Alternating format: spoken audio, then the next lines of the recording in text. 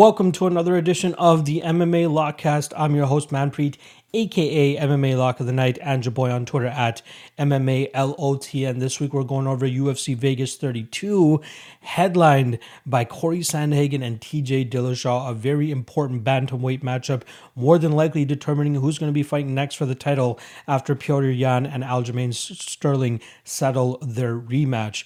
Couple other intriguing spots on this card that I can't wait to break down for you guys and obviously see play out inside the cage. And I do think that there's some prime betting opportunities for us for this weekend as well.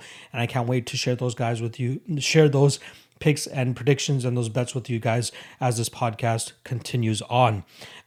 Without further ado, let's just get into the damn thing. First and foremost, the thing that we like to do is the betting recap, and we'll quickly recap UFC Vegas 31, which was a big event for us. We go 9-1 on predictions, but in terms of betting, we sweep the board with our two plays.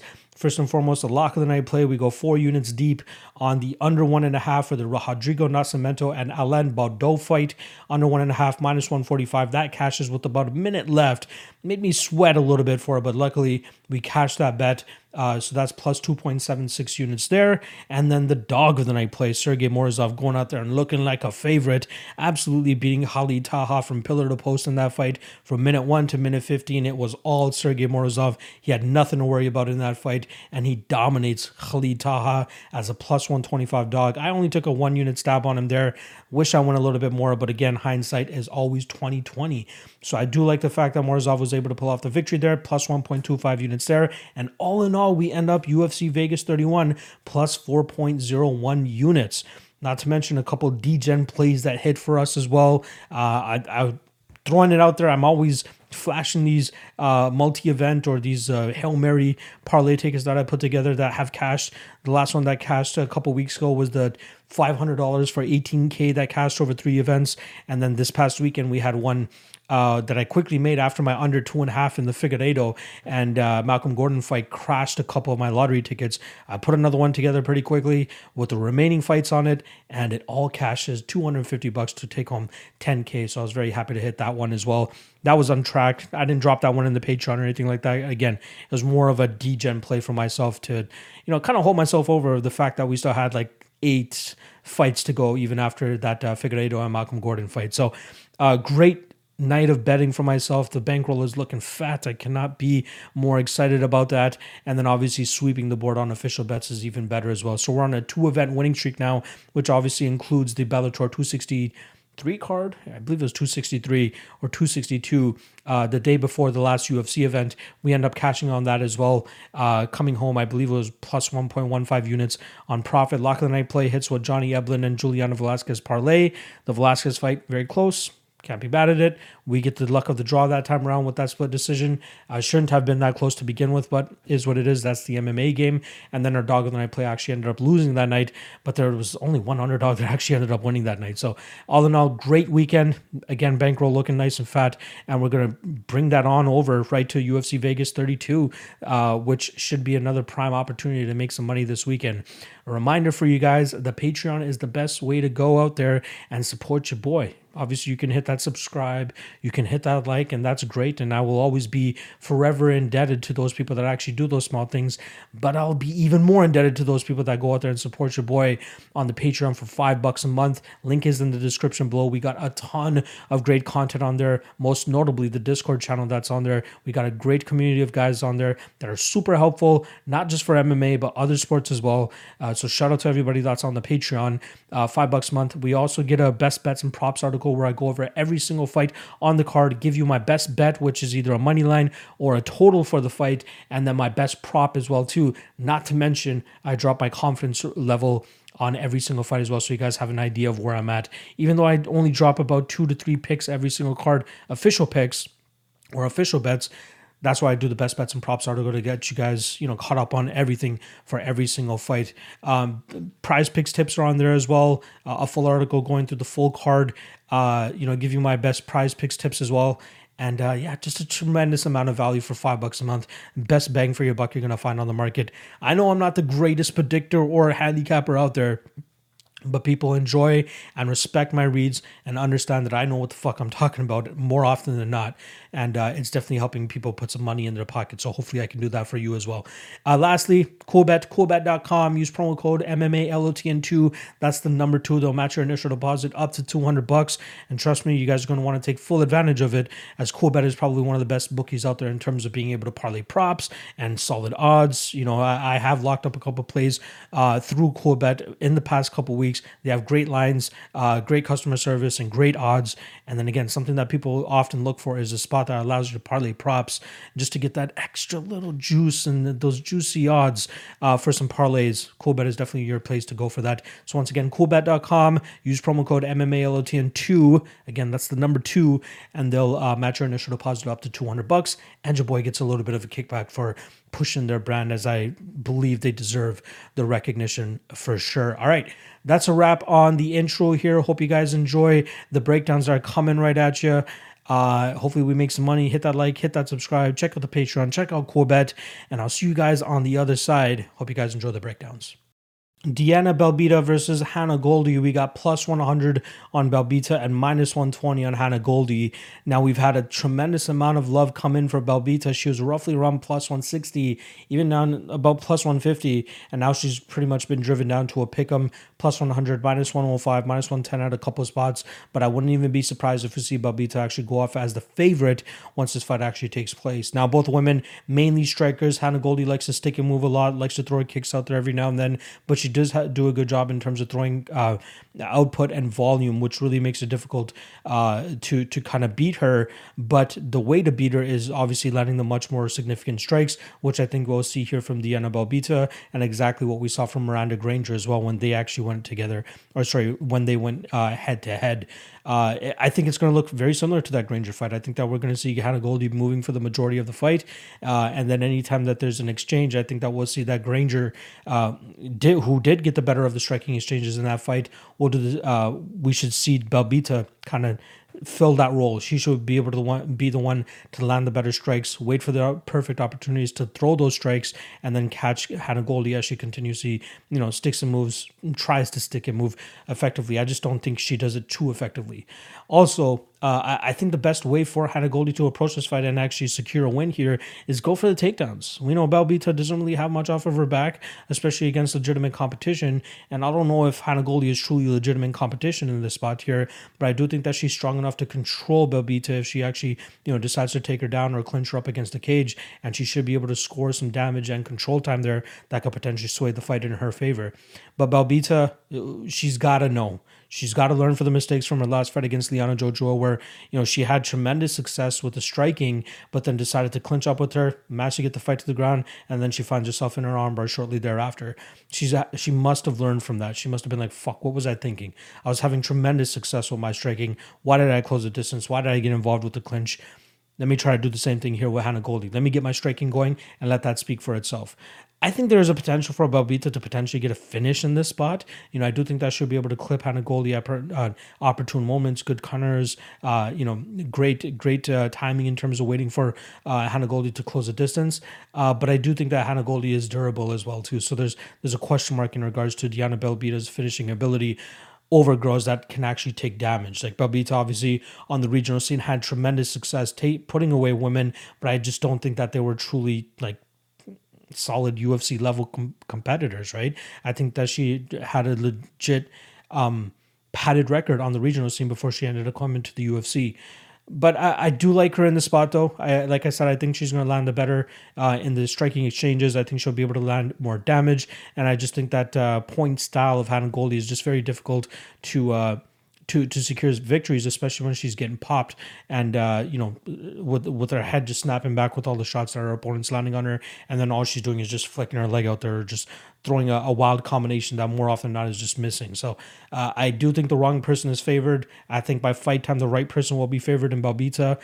Shout out to anybody that got in that plus 140, plus 150 mark for Belbita. I think you got tremendous value there. Now let's just see them go inside the cage and actually compete against each other. Not saying that Belbita is this crazy, talent or anything like that, but given how these two women match up against each other, I think that we'll see Belbita get the better of them, especially in the striking exchanges, and then landing the more damaging blows.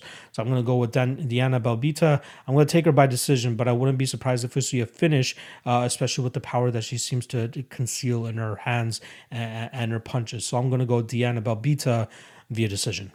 Sijara Eubanks versus Elise Reed. We got minus 330 on Sijara and plus 270 on the UFC newcomer Elise Reed. Now, Elise Reed coming over from the CFFC on short notice. She is the strawweight champion over there, accruing a record of 4-0. And now she gets to call up to the big show on short notice as Eubanks' last opponent fell out.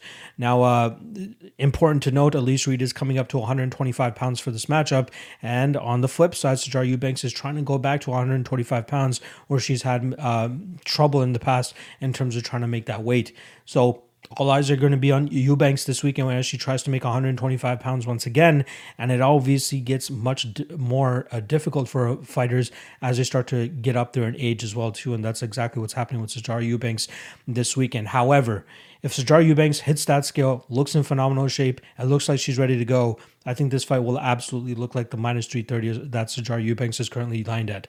A lot of people laugh at Sijara Eubanks being the biggest favorite on this card, but once you see the stylistic matchup here, I think it's a complete nightmare for Elise Reed. I think that we'll see Sijara Eubanks land takedowns almost at will in this spot, and then from there she should be able to get her black belt to go to work and possibly find a submission.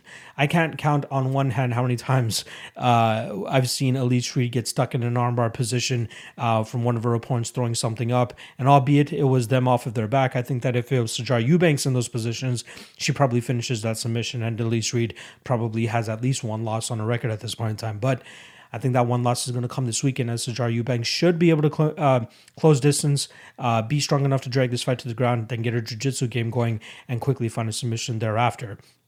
Reed will have the advantage on the feet. She comes from a taekwondo and karate background, and I think that's definitely going to play in her favor here the longer that this fight stays in the striking realm. I will start to sweat it a little bit. I'm not saying I'm playing Sijara Eubanks, but I might have her on a couple parlays if she looks good on the scales. But I might start to sweat it a little bit if this fight does find itself in the second and third rounds or later in the second and third round, as Elise Reed probably has the better cardio in this fight, not to mention with Eubanks going back to 125 pounds, it could potentially have some issues with her inside the cage, especially with the fight going deeper and deeper into the rounds. But I don't think that Eubanks is going to need 3 rounds to get rid of Reed here. I think she could get it done in the first or second round, takedowns, and then just swarm her, whether it's going to be TKO or submission. I think it's all going to be there for her, and I think that the level of competition is just it's a giant step up for Elise Reed. Again, even though Sijara Eubanks holds a record of 7-6 or 6-6, I believe it is, she is probably the best 500 fighter right out there right now. And I say that with as much, as much caution as possible. Because, again, Sijara Eubanks, is she going to be a champion? Probably not. But relatively speaking, when she's going up against a girl like Elise Reed, who, again, coming up in weight, is going to be at a massive strength disadvantage, in my opinion, I think it's going to be very difficult for her to deal with a girl like Sijara. So, yeah, again, it's going to be the joke of the town that Eubanks is the biggest favorite on the card this weekend, but I do think that it's going to come into fruition, especially when she's able to land takedowns and then eventually find that sub. So I'm going to be going with Sijara Eubanks. I'll go first round submission, as I do think that just the grappling advantage is going to be so massive for Sijara Eubanks once it hits the mat. So once again, I'll go Sijara Eubanks, first round submission. Andre Ewell versus Julio Arce. We got minus 200 for Julio Arce. Plus 170 is the return on Andre Ewell. Now, this is going to be a striker's delight for as long as it stays on the feet, but I do think that Arce would have a decisive advantage if he decides to take this fight to the ground. Historically speaking, that's not what Julio Arce does, but he definitely does have that in his back pocket, as I do think he has a grappling advantage here over Andre Ewell. If this fight plays out in the striking realm, I feel like the hand speed of Andre Ewell could cause Julio Arce some issues, but it would be very good for Julio Arce to go back and watch that Chris Gutierrez fight, as I'm sure him and his coaches, Tiger Showman and that crew, have definitely done, and they know the leg kick is definitely the way to slow down Andre Ewell and then let the rest of your combinations and your striking go after that. You got to slow down Andre. There's just no doubt about it, right? He's always going to have the striking speed advantage, and he does a really good job in terms of maintaining the distance and keeping his strikes long and crisp and right down the middle, which is why he's having a ton of success in terms of kind of just utilizing that reach advantage and keeping his opponents at the end of his jab and his 1-2. I think that Arce will have success in terms of landing leg kicks here, finding his way on the outside and landing the better exchanges, or at least getting the better of the exchanges, which is why he's the favorite in this spot. I think he just has more tools to win here than Andre Ewell, but Ewell could definitely run away with this fight if Arce just goes out there and tries to throw hands with him and thinking that's the best way that he's going to win this fight. He's got to kick. Kick. That should slow down Ewell. Not saying specifically even the calf kick, just kick. Ewell's leg is out there to be chewed up, and I don't think he's as good from his primary stance as he is from his secondary stance. So if you can force him to go to a secondary stance, I think that opens up the success that Arce could have with his striking, especially with his hands. Now that he doesn't have to worry about Ewell being in his primary stance and having the most effective jab and effective striking from that position. So if Arce can batter up that lead leg, force Ewell to change stances, I think his striking should be able to open up a lot more there. I do like Arce in this spot. Minus 200 is intriguing to me, but the fact that we haven't seen him since UFC 244, I believe that was way back in November of 2019, is a little bit of a concern here. So I'm looking forward to seeing what Arce looks like once he steps back inside the cage, but I think he has all the tools to go out there and style on a guy like Andre Ewell. Ewell should be able to beat the Irwin Rivera's. He should be able to get the better of those types of matches, but I do think he's going to fall into trouble here when he has a guy that has more variety of strikes, just like a guy like Julio Arce, training, like I said, with the Tiger Showman brothers, Jimmy Rivera, Shane Burgos, Lyman Good. I'm always going to be able to drop those guys' names because they are very good training partners to have, even though they're, MMA careers probably aren't championship level or anything like that. To have competitive guys like that to train with on a day-to-day basis is going to be nothing but good for you. And I like the fact that they're actually keeping it nice and tight there too, in terms of just a small crew of guys. I do think that Arce will get the better of the striking exchanges here, especially if he starts with leg kicks and even ends with leg kicks with his combinations. And I think it's going to cause Ewell some troubles here, especially with being effective with the style that he normally has, which is jab from the outside, stick and move. The last thing I'll say about this matchup, Ewell has a propensity to start to slow down as fights start to go later, especially when you're kind of pushing him back for the majority of the fight, which is what I think that Arce will be successful in doing here. We saw Irwin Rivera have some success on Ewell later in the fight as Ewell's reactive nature starts to dwindle. He starts to, slow down. Like I said, it's a tough style to keep a cardio pace with, right? Like the way that Andre Ewell fights, he relies heavily on his speed, which definitely is a huge, a plus for him.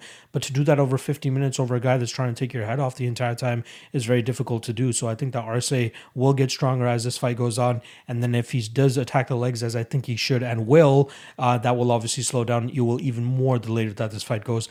And it could potentially open up a finishing scenario for Arce. So I will actually go with Arce via finish. I'm going to go with Arce third round TKO in this spot. I think it's a proper third round spot for anybody that likes those types of props. And I do think that he'll take full advantage of it. The layoff is a little bit of a concern, but I have no doubt that even if Ewell comes off of a layoff, even if Arce comes off of this long of a layoff, he should go in there and do absolute work against Andre Ewell. So I'm going Julio Arce, and I'll take him by third round TKO.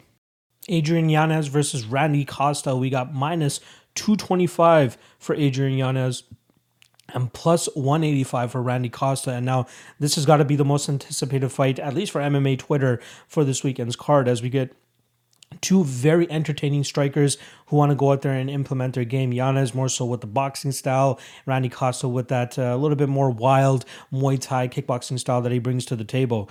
Now the difference here with Randy Costa is he's truly invested in himself, going down to Florida, training at Sanford MMA, putting in the rounds, putting in the time, and truly should go out there and show some solid improvements once he steps in the cage.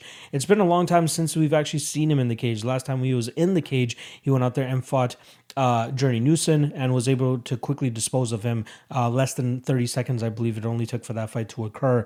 I was on Journey Newson that night, as I do believe that, or did believe that he was going to be able to survive that early onslaught for Randy Costa. convert them into takedowns, and then eventually find a submission probably in that second round. I do believe that Costa still has some lingering cardio issues, as we've seen when he went into the second round against Brandon Davis. He kind of empties his gas tank early and then kind of pays for it a little bit later, especially if he's not able to find that knockout blow.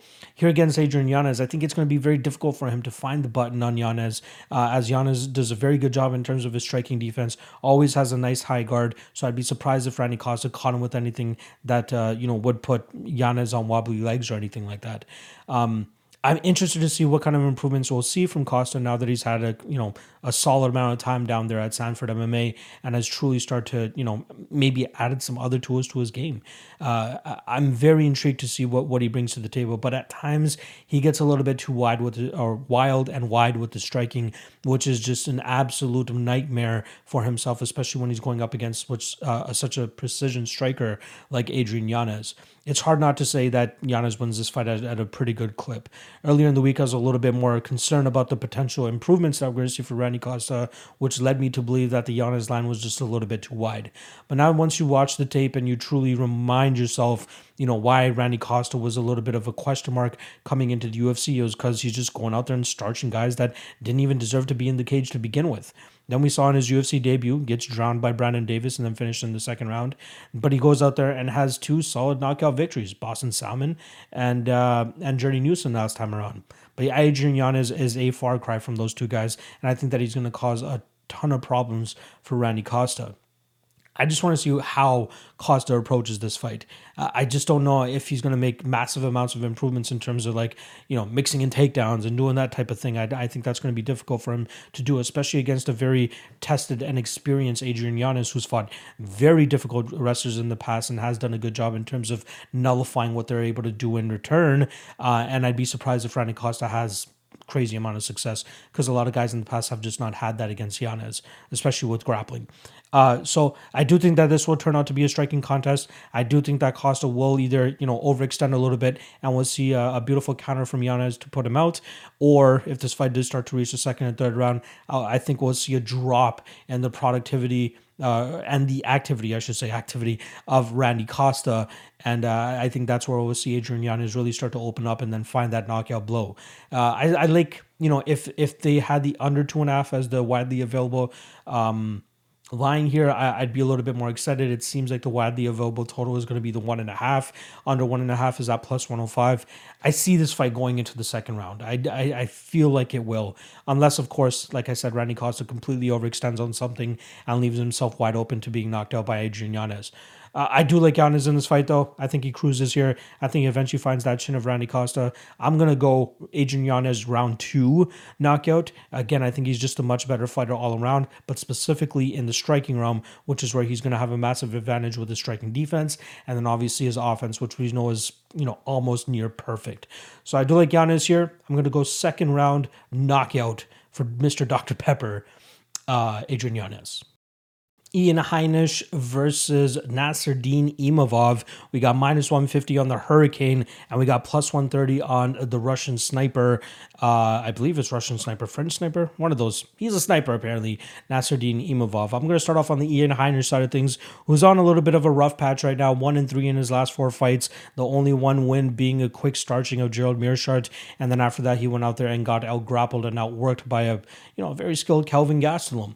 Gastelum was a pretty solid favorite going into that fight, and deservedly so. He is very skilled and definitely skilled in aspects of MMA that Ian Heinisch is more often than not having success with against his opponents, which allowed Kelvin Gastelum to kind of stifle the game plan of Ian Heinisch in that fight.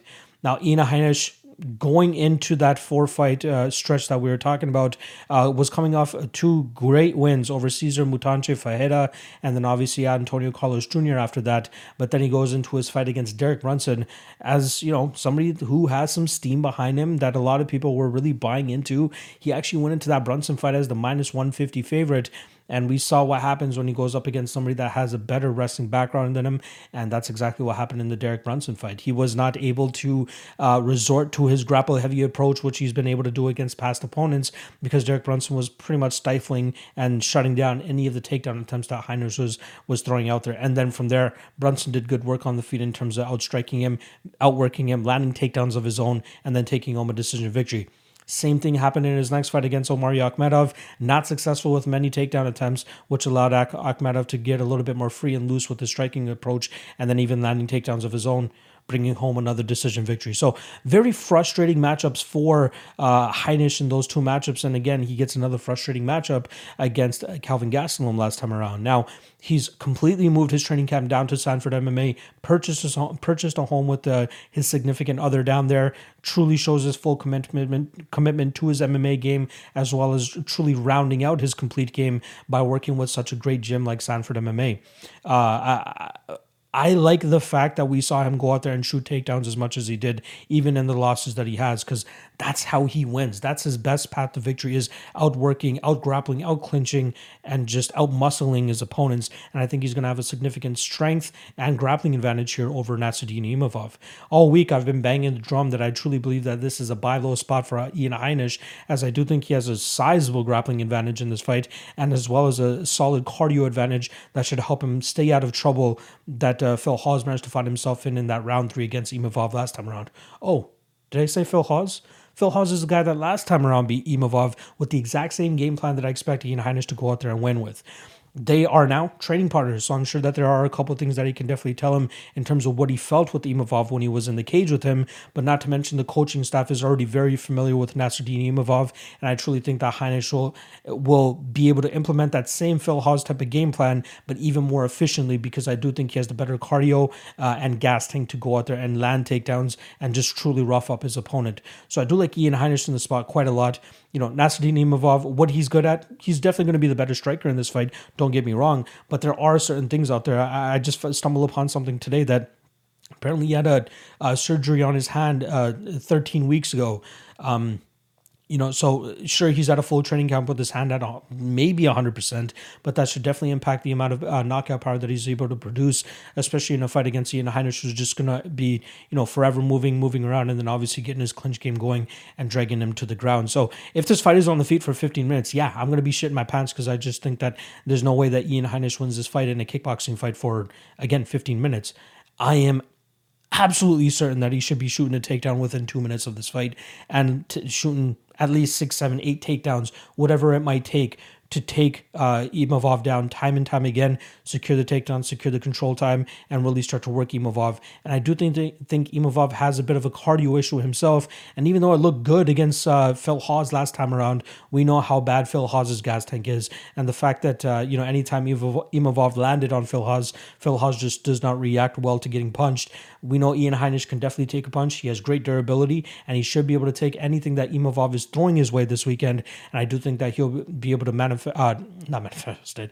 I'm sure that he'll be able to take it, convert them into takedowns, and then get his own game going, which is just that Ian the Hurricane Heinisch game. Just put his opponent in a hurricane, grappling, clinching, takedowns, all that stuff. He should have massive amounts of success here against Imavov, and I think that he's going to take home a decision victory. Minus 150 is a gift, in my opinion. I'll also be stabbing the round 3 prop in this. I do think that Heinisch has a good shot at potentially finishing this fight the later that it goes, especially with a gassed out Imavov, who's just going to be dealing with a relentless takedown approach from Ian Heinisch. So I like Heinisch here.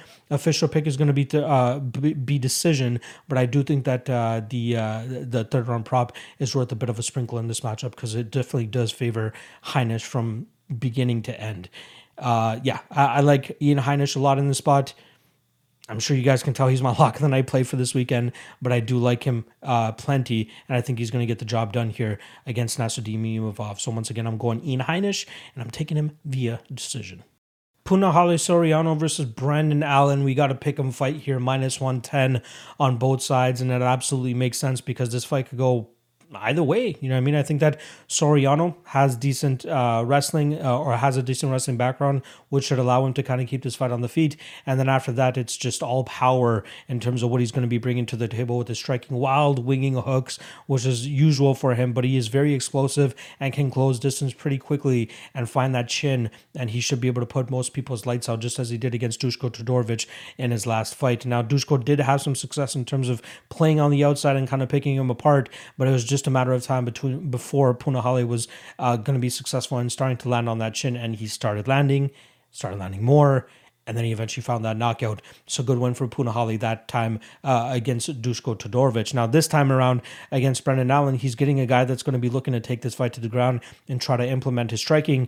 And hopefully Brendan Allen doesn't go out there and try to follow his Strickland game plan, which is go out there and strike with the striker. And that's exactly what he should not do, which is why we saw him in his last fight go out there and actually drag the fight to the ground and look to actually get the submission relatively quickly. I believe his last fight, I just want to get my, the last fight was against Carl Roberson. Easy ability to get the fight to the ground, and then after that, he was able to take over.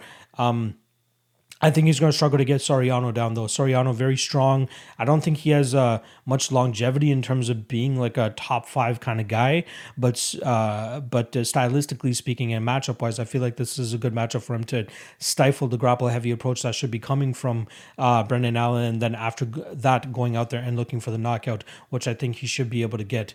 We've seen Brendan Allen, like I said, get knocked out a couple fights ago by Sean Strickland. That was him not following the best game plan, and which is why he ended up faltering in that fight, but I do think that we'll see Soriano once again find that chin of Allen and put him out. Brendan Allen down at Sanford MMA for a couple training camps now, and it seems like he's truly getting comfortable over there, but I don't know how much improvements he can truly make in his striking that will make a difference in this fight against Punahale, who seems durable by all accounts. He looks durable, looks like he can take a punch, and I'd be very surprised if Brendan Allen is going to be able to muster up something that's actually going to put Soriano on wobbly legs or make him do the chicken dance or anything like that. So I do think that we see Soriano have success in terms of nullifying the takedown attempt from Brendan Allen, keeping the fight in the striking realm, landing his blitzing attacks, explosive attacks, close the distance, and landing big shots on Brendan Allen. I think Soriano wins this fight. With that said, I would rather take the value, not the value, but like the not leaving much money on the table in terms of taking Soriano, as I believe his win condition is a knockout here. If he is able to secure that knockout in the first round, I believe Soriano inside the distance is around plus 160. I would rather take that shot than take the money line. That is being a little bit greedy, and it's not a huge jump in a price in terms of taking him as a slight or just taking him at pick 'em odds. But I'd be very surprised if he actually wins this fight via decision, because I believe if this fight does extend past that 1.5 round mark, we should see Brendan Allen start to secure some takedowns and really start to threaten with his jiu-jitsu and find a finish of his own.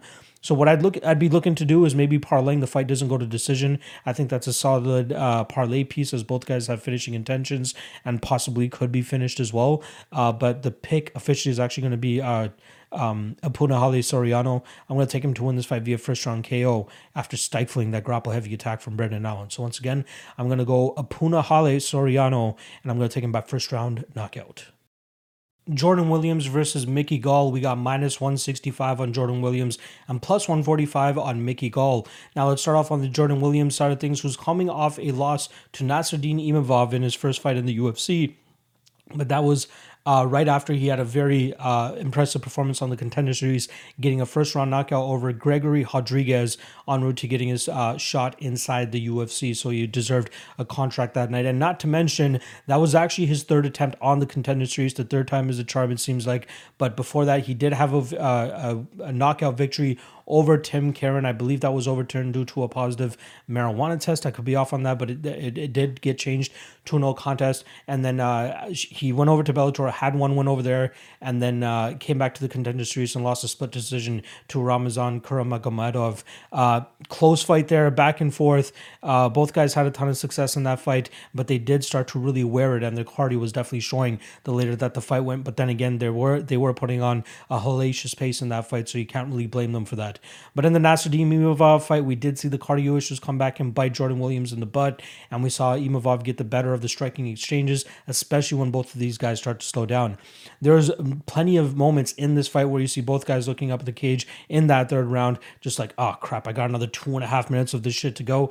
That is definitely a big, red flag for both of these guys here. But luckily for Jordan Williams, he's going up against a guy in Mickey Gall who I still think needs more work. It's very unfortunate that he made his UFC debut as a 1-0 pro, going up against Mike Jackson, quickly getting a finish there, earning himself a shot at CM Punk, and then quickly disposing of him a couple months later. Then he starts getting thrown to the wolf. He gets a couple wins, Sage Northcutt and Salim Toahari, but then when he starts taking steps up in competition like Diego Sanchez and Mike Perry, he starts to falter.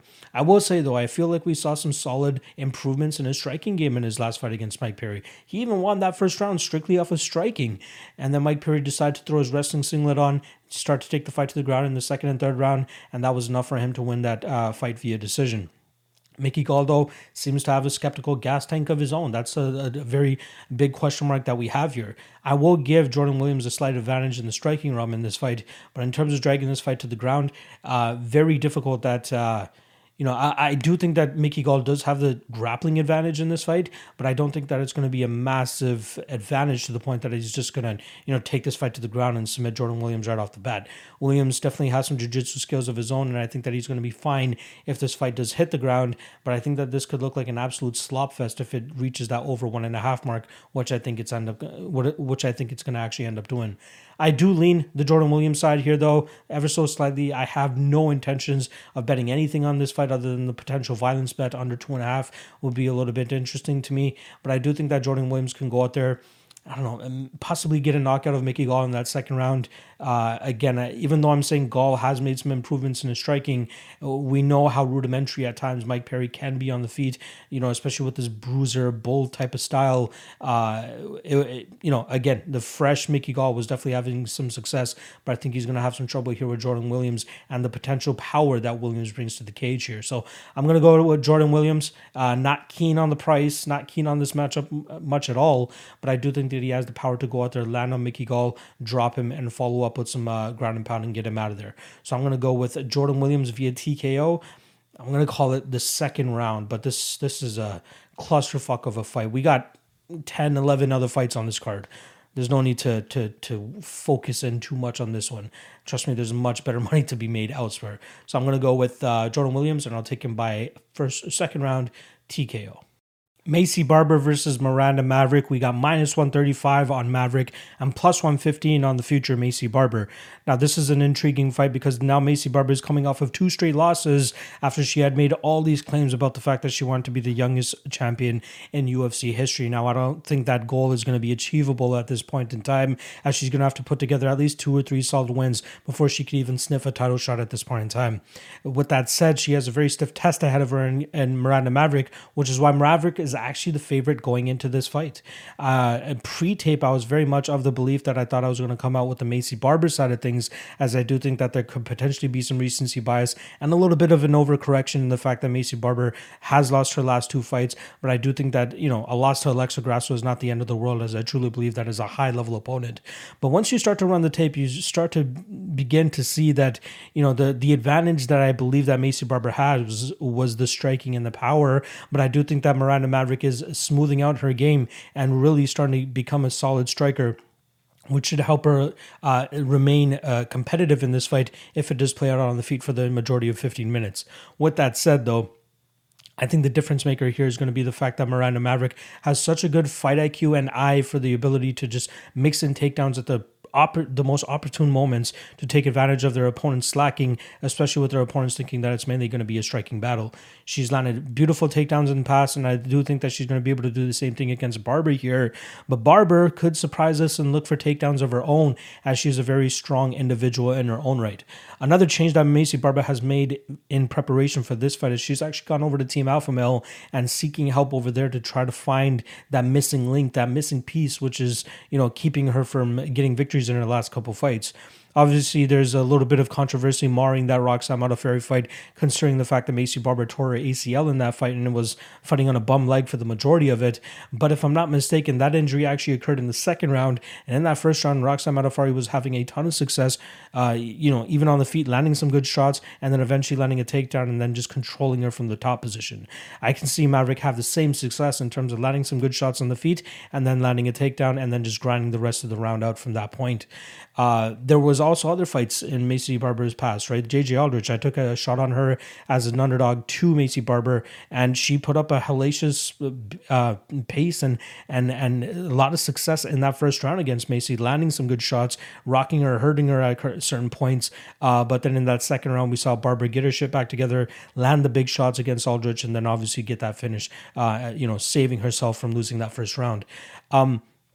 But I do think that Maverick, like I said, making good improvements on a fight-to-fight basis. Her striking is improving. She has some good power in her hands as well. But I believe the ability for her to mix up the takedowns and get takedowns and secure takedowns and control time will be enough for her to pull off a decision victory in this spot. I'm just intrigued to see what kind of approach we're going to be seeing from Maycee Barber here, as I think she needs a little bit of an overhaul in her game to truly have success in this matchup. And I think that's going to have to come down to her even landing takedowns in this fight to potentially start to sway the judges. But I think that we've seen it more so from Maverick's side, and she's been successful with it, which is why I believe that she's going to be able to do the same thing here again against the future Maycee Barber. So I'm going with Miranda Maverick. I think the striking will be competitive, and then ultimately I think it's going to be the takedowns that will ultimately sway the judges in her favor, and she should be able to take home a decision victory. So once again, I'm going Miranda Maverick via decision. Darren Elkins versus Darrick Minner. We got plus 130 on the damage and minus 150 on Darrick Minner. Let's start off on the Minner side of things. And he's coming off a very impressive performance in his last fight, where we saw him win by decision, the first in a long time that he was able to secure. More often than not, people know Darrick Minner for going out there and getting a first round submission. I believe 22 or 23 out of his 25 victories have come via submission or finish. And more often than not, if his fight does reach the second round, he starts to dwindle in regards to his cardio and his gas tank, and his opponents are able to take advantage. More often than not, finishing him later the fight goes. But we saw him have tremendous success against Charles Rosa, taking him down time and time again, controlling him, not being too overzealous in terms of looking for submissions or anything like that, which allowed him to truly prolong his cardio and his gas tank in that fight. And it didn't seem too difficult to hold down Charles Rosa, who was, I will say, he was throwing up a couple of submissions here and there, but Darrick Minner was definitely savvy enough in terms of staying a step ahead so that he could get out of those submissions. He's going to have to do the same thing here against Darren Elkins if he's going to try to find some success. But I think the difference here is that he's actually going to get some resistance, and some serious resistance, from Darren Elkins. And I think he's going to struggle with it the longer that this fight goes. Now, there's this mythical beast that a lot of people are thinking that Minner is currently, just because he's moved on over to my guy James Krause's gym over there at Glory Kickboxing and Fitness, and Glory MMA, I believe it is actually. Glory MMA and Fitness, I believe that's what the gym's name is. But either way, a lot of people believe that he's truly turned a corner at this point in his career. He's 31 years old, who has 36 fights, I believe, at this point in time. And at this point, he's finally starting to change his game around and trying to be a more complete fighter rather than just looking for, a submission early and then getting finished late. I need more than one fight to truly say that this is what Darrick Minner is now, right? Like, there was that time when we had the Khalil Roundtree fight when he went out there and just absolutely battered Eric Anders for 50 minutes, and a lot of people are like, oh shit, Khalil Roundtree, or Tyleel as I used to call him, is a mythical beast that not a lot of people are going to be able to beat.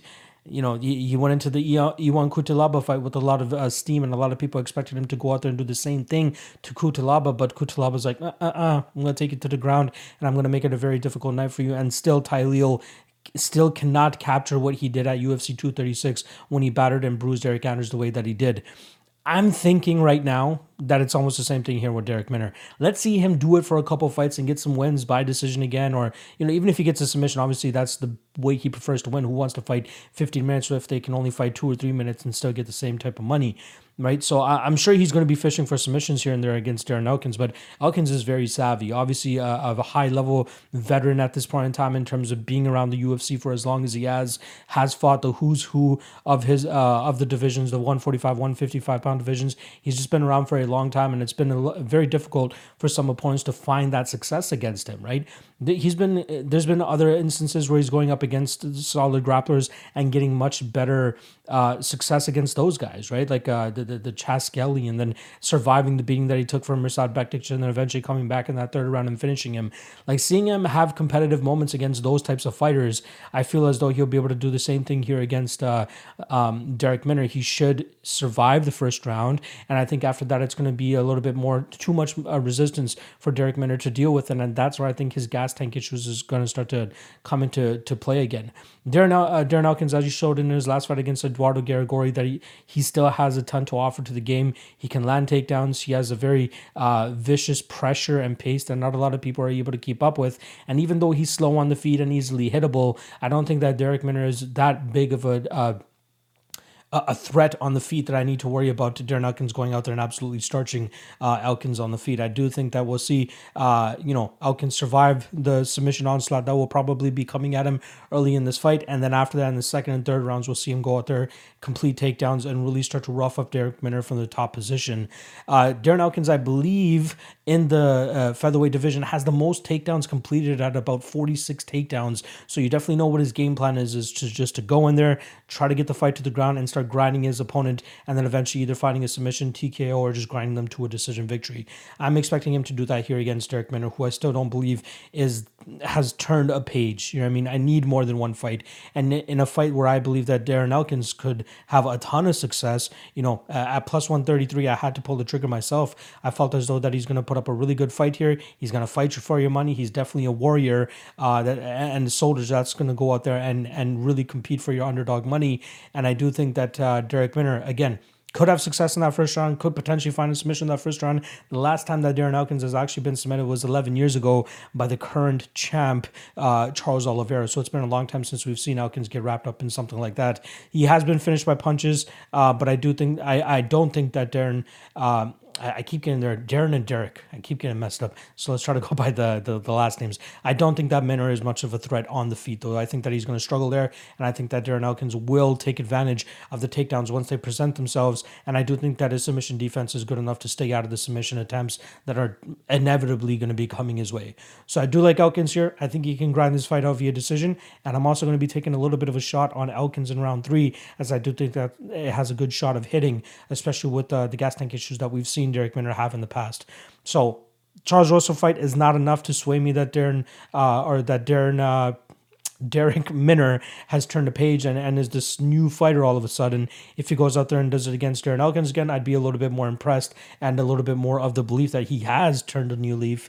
But give me that underdog money against a proven soldier that's going to go out there and make fighters drown and more than likely make fighters break. And if they don't break, they usually get the win. But if they break, Darren Elkins truly breaks them and then starts to pull away as the fight continues to go further. So official pick is going to be Elkins by decision, but I might take a little bit of a stab on that Darren Elkins round 3, as I do think that cardio issue for Minner is going to come into play again, and he could slow down and possibly get finished by that insane pace and zombie-esque style of Darren Elkins. So once again, Darren Elkins via submission. Kyler Phillips versus Raulian Paiva. We got minus 270 for Kyler Phillips and plus 230 for Raulian Paiva. Now, I think this line is just completely out of whack. Don't get me wrong. I think Kyler Phillips is a very talented fighter with a ton of potential for his future, but I do think that this is a very difficult matchup for him with Raulian Paiva, who could make it, a much closer line than that line actually indicates. Kyler Phillips originally opened up as a minus 150ish favorite, and we've seen him quickly get stabbed or bet up to that minus 300 mark. I think that line is completely off. I do think that Paiva holds value at plus 230, and I think this line is going to get even wider as the fight week continues to progress. I do think that we're going to see a ton of people just automatically throw Kyler Phillips into parlays and just playing for the shits just because he's minus 300. He seems to have a very flashy fighting style, and he seems to have a good style to beat a guy like Raulian Paiva. But Paiva, very skilled fighter in his own right. He was a former 125er, had a lot of trouble making the weight. I think he botched his last weight cut, which is why they didn't end up fighting. And then obviously he missed weight pretty bad against Zhalgas Zhumagulov. Even though he ended up getting the victory there, I still don't think that we saw the best Raulian Paiva in that fight. With that said, now he's at 135 pounds, taking this fight on somewhat short notice, maybe doing a favor for the UFC. But I do think that we'll see the best version of Paiva this weekend, as we'll have ever seen before. You know, he has to cut 10 pounds less, which I think is going to pay dividends for him, especially once he gets into the cage and has all his facilities about him. And I think that's going to help him in this fight against Kyler Phillips. Paiva, more often than not, is the one that's kind of moving forward and kind of pushing the pace and dictating the pace of his fights. And there are times where you see Kyler Phillips kind of giving up that control to his opponent, allowing them to kind of march him down. But he does kind of thrive in those situations at times too. Just like the Song Yadong fight, right? Song is a bruiser, a bull that kind of just likes to move forward and throw his wide winging hooks, just waiting for that opportunity to knock your head into the fourth row. But I think that the fact that he wasn't able to find that success against Kyler Phillips allowed Kyler Phillips to look even better than a lot of people expected him to. If you guys remember, Kyler was a plus 140 dog going into that fight, and now all of a sudden he's a minus 300 favorite over a guy who I believe was a flyweight dark horse. I think that's crazy. Not to mention, I think that he was cutting way too much weight to make 125 pounds, and now being at 135, I think we'll see the best version of him. One thing that Song Yadong was having a ton of success with, which I think that we'll see Paiva have even more success with, especially with being more consistent than Song Yadong was with it, is the leg kicks. You know, that's a great way to slow down a guy that likes to move as much as Kyler Phillips and likes to close the distance and blitz forward and try to land the shots that he does. But I think he's going to struggle with the leg kicks that Paiva is going to be landing here, as he should be able to start to slow down Kyler Phillips as this fight goes on. And then I think that Paiva has great striking all around as well. Leg kicks, his boxing looks great, his Muay Thai looks great. He has a great uppercut as well that he times very well against his opponents. And I think that he's going to be able to land a lot of big shots here against Kyler Phillips. Kyler, he should have success in terms of using his Matador approach here, but I think the fact that he's going to be moving backwards the entire time while eating shots does not look good in the judges' scorecards, or at least in the judges' eyes. I think that Paiva will kind of like corral him, put him up against the cage, and really kind of beat him up in those instances. But another thing that gives me pause in terms of backing Paiva in this situation is that Paiva is hittable in his own right. You know, I think his striking defense needs a little bit of work, but when he's really in his zone, you really see him. You know, his head movement and slipping looks very much on point, and he does a really good job in terms of nullifying the damage that is coming his way. But then there are times where he's just getting absolutely touched up. But he has shown solid durability. Like, he's eaten plenty of clean shots from heavy punchers like Kai Kara-France, who, probably one of the heavier strikers at these lower weight classes. And we saw Paiva just move forward the entire time. I thought Paiva won that fight. I think he gave it back as well in the Zalgas fight. A lot of people think that he didn't deserve to win that fight. Zalgas made some good fight IQ moments in that fight in terms of landing takedowns when he did and mixing it up, landing some big shots on the feet as well. But I think that Zalgas is a little bit more hard-nosed than what we're going to be seeing from Kyler Phillips in this spot. Kyler, like I said, gives up gives up the direction of the fight in terms of allowing his opponent to dictate where he kind of, marches him forward and kind of just looks like he's the one controlling the cage. Paiva should be the one controlling the cage in this fight. And then obviously marching forward, landing the strikes that he's landing the leg kicks that he's landing. He's going to make this a very close fight, and he's going to make it a huge sweat for anybody taking the juice here on Kyler Phillips. Shout out to anybody that got in on the opener for Phillips. That was probably the move.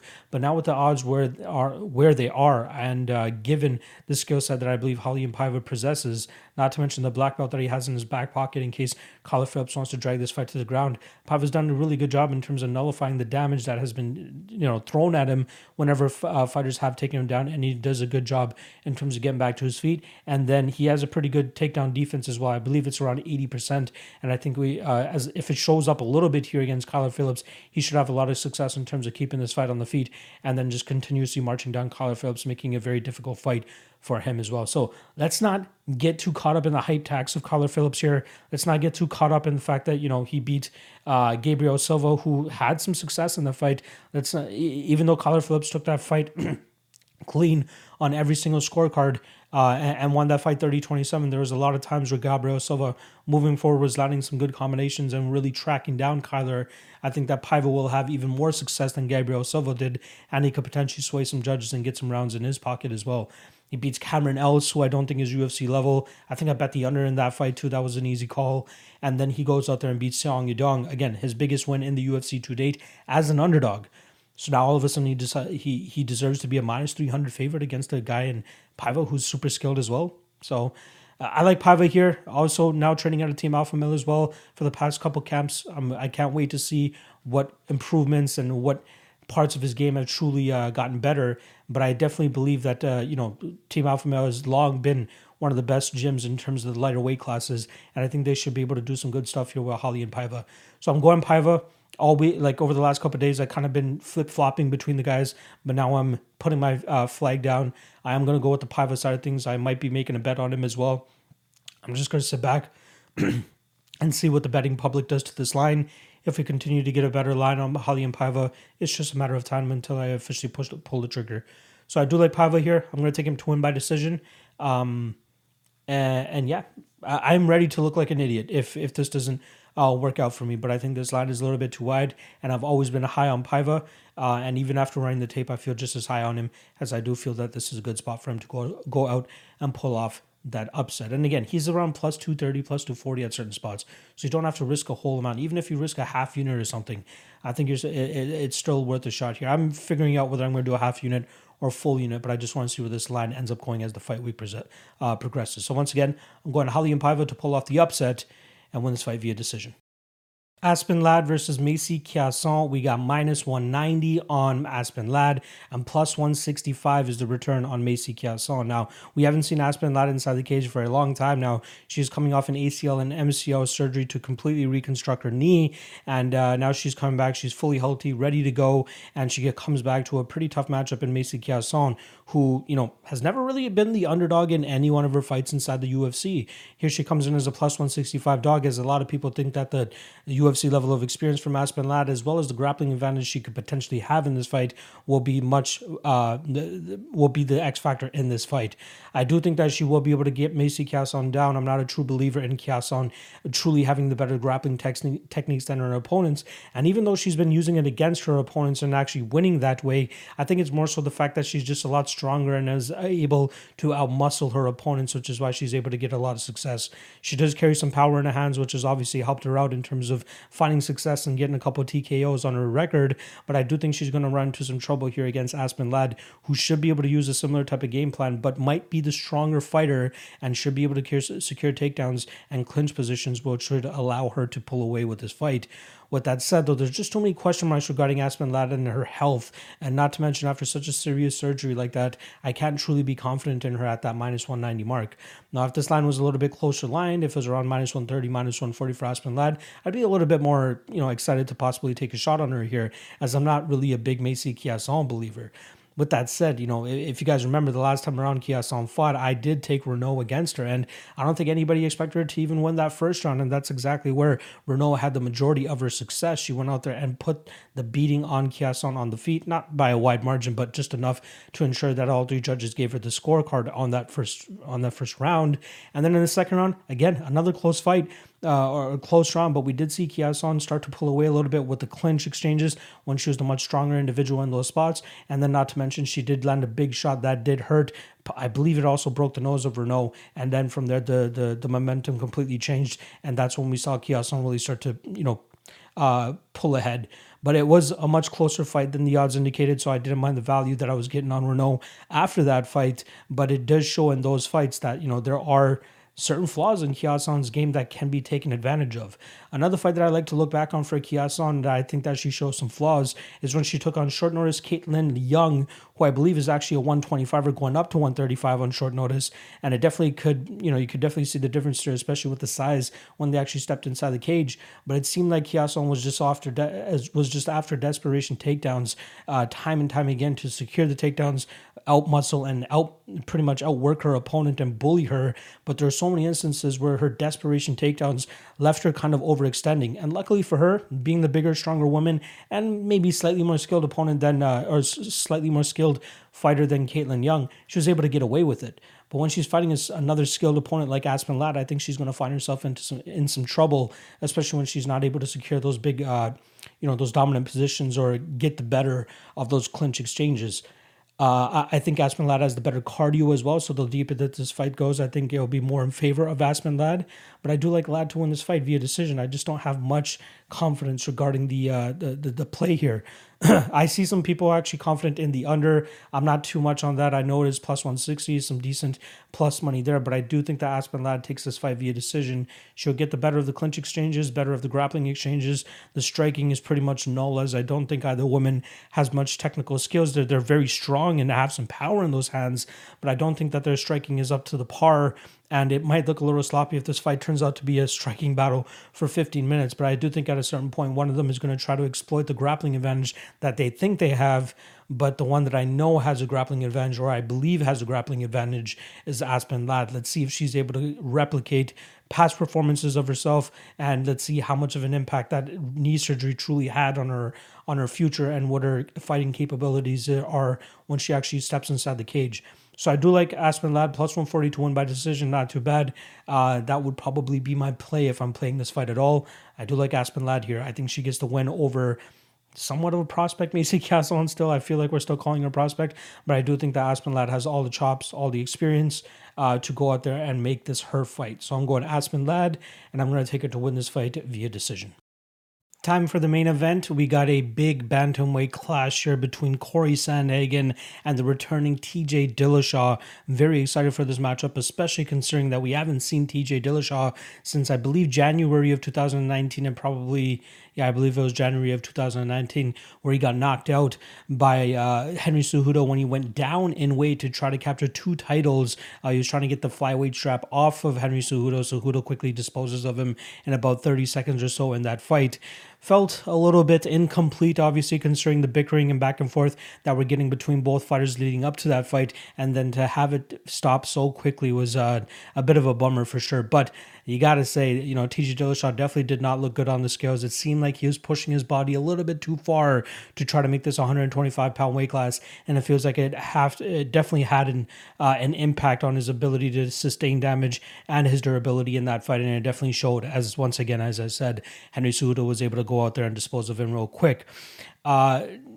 Obviously, we know that he popped for EPO after that. There are a lot of question marks whether he's been on EPO this entire time, other kind of steroids that he could potentially be on.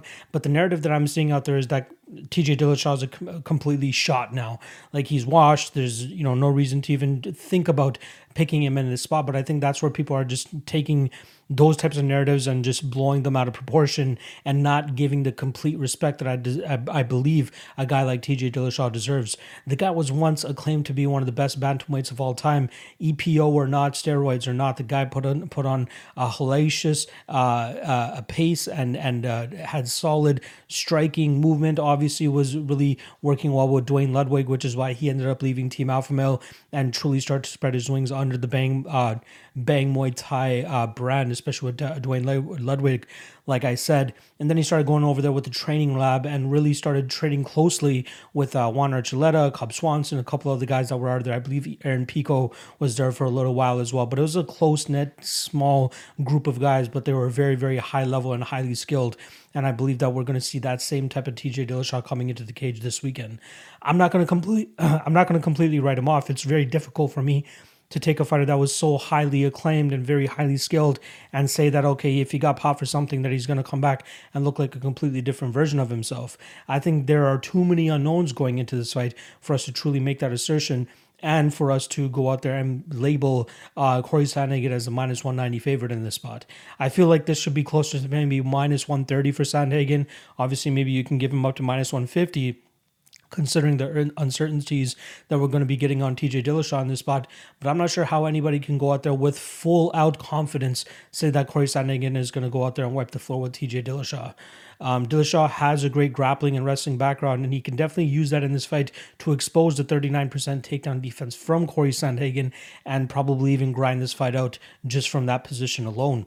The striking, it's going to be interesting. TJ Dillashaw, like we said, likes to move a lot, likes to throw a lot of feints and kind of just, rope-a-dope you into certain things. Whereas Corey Sandhagen, I think he's going to have the speed advantage in this fight, which is going to play a big factor in him having success on the feet against TJ. And I think that Corey's ability to kind of create traps in the striking realm allows him to actually get those knockout victories like he's had against Frankie Edgar and even Marlon Moraes, the fight before that. I'm not sold on the narrative that TJ Dillashaw has a compromised chin. Like I said, I think he very much sacrificed his durability going into the Cejudo fight, going down to 125 pounds. And then before that, he got knocked down by Cody Garbrandt in their first fight, was able to get his wits back about him, and then eventually finish him in the second round. And then the last time TJ Dillashaw was in any trouble in regards to striking and getting rocked and dropped and even getting knocked out was about 11 years ago when he made his UFC debut against John Dodson for the Ultimate Fighter finale.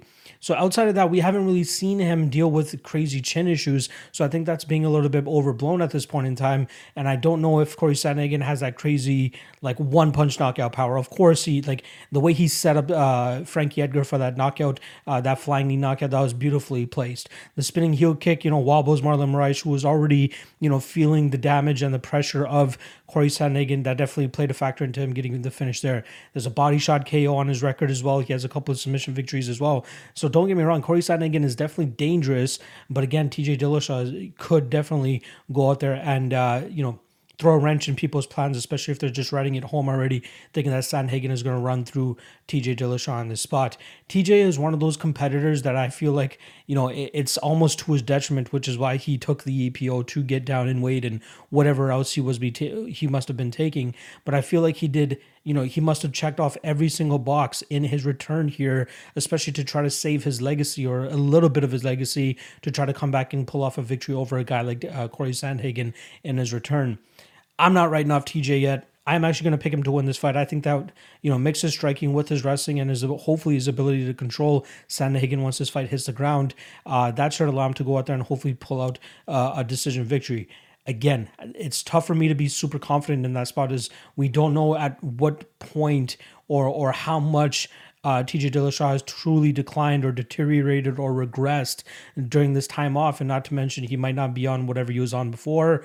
I do think that is a chance that he could come back and still look relatively good and good enough to actually go out there and beat a guy like Corey Sandhagen. Again, Sandhagen, hype tax in my opinion, clearly well deserved, right? He's been active. He's had highlight reel knockouts.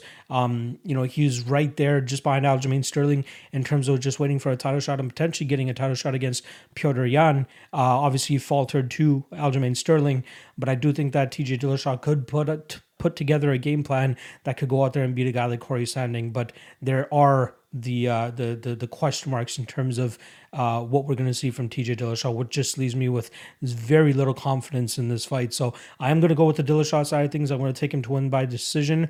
I will poke the decision play around plus 400, I think. I think that's what it's sitting at right now, and I think there's some decent value there. But again, anybody saying that they're all uber confident in this spot is either completely writing off TJ Dillashaw, which I think you just cannot do, especially when you have a guy of that caliber, or they're believing that TJ Dillashaw is going to come very close to looking very close to what he used to look like. And again, I think he could, but there's nothing out there that's legitimately telling us that that's exactly what's going to happen. Let's see how he looks in this fight back. And we definitely know he's going to get a title shot if he ends up winning this weekend. So we'll see what he looks like this weekend when he goes up against Sandhagen. With that said, like I said, TJ Dillashaw via decision is going to be my pick, but just tread very lightly when you're gambling on this fight, as I do think that there's a lot of ways that even though the odds are minus 190 for Sandhagen, it could end up looking minus 300 for TJ Dillashaw if he successfully implements a grapple-heavy game plan. And then Sandhagen could look minus 400 if TJ Dillashaw has truly lost a step, and if the USADA thing truly has put him back, miles and miles behind where Corey Sandhagen currently is. Last thing I'll say about this matchup, they used to be sparring partners and stuff. They used to train together a little bit in Denver, and apparently Corey Sandhagen would get the better of TJ Dillashaw at times, but we all know that there's differences once these guys actually step inside the cage and actually get their games going and perform in front of a live crowd and a live audience. So you can only take so much from how guys perform inside the practice room against each other compared to when they actually throw down inside the cage. So I still do like TJ Dillashaw here. I'll take him by decision. I think there's a little bit of value on him at this underdog price, but I'll be only poking that decision prop as I think that's his best way to win this fight. I think Sandhagen needs a finish to win this fight, to be honest. I think Dillashaw will be more than successful with the grappling. That should give him some points on the judges' scorecards and eventually take home that decision victory. So once again, I got TJ Dillashaw making a successful return against the Sandman, taking the fight via decision. And that's a wrap on the breakdowns. Hope you guys enjoyed the episode. If you guys haven't already, please hit that like, hit that subscribe. And if you want to show your boy a little bit more love, check out that Patreon. $5 a month gets you a ton of great talent. And once again, shout out to Coolbet. Coolbet.com. Use promo code MMALOTN2 and then match your initial deposit up to $200. All right. Good luck to us this week. I got a ton of other content coming throughout the week, as you guys know. I won't be watching this event live, which kind of pisses me off a little bit, but it's all good. I got to go out there and be a human and enjoy my social life as well too. But shout out to everybody that's checking out the episode, supporting your boy. Good luck on your bets this week, and I'll see you guys throughout the week.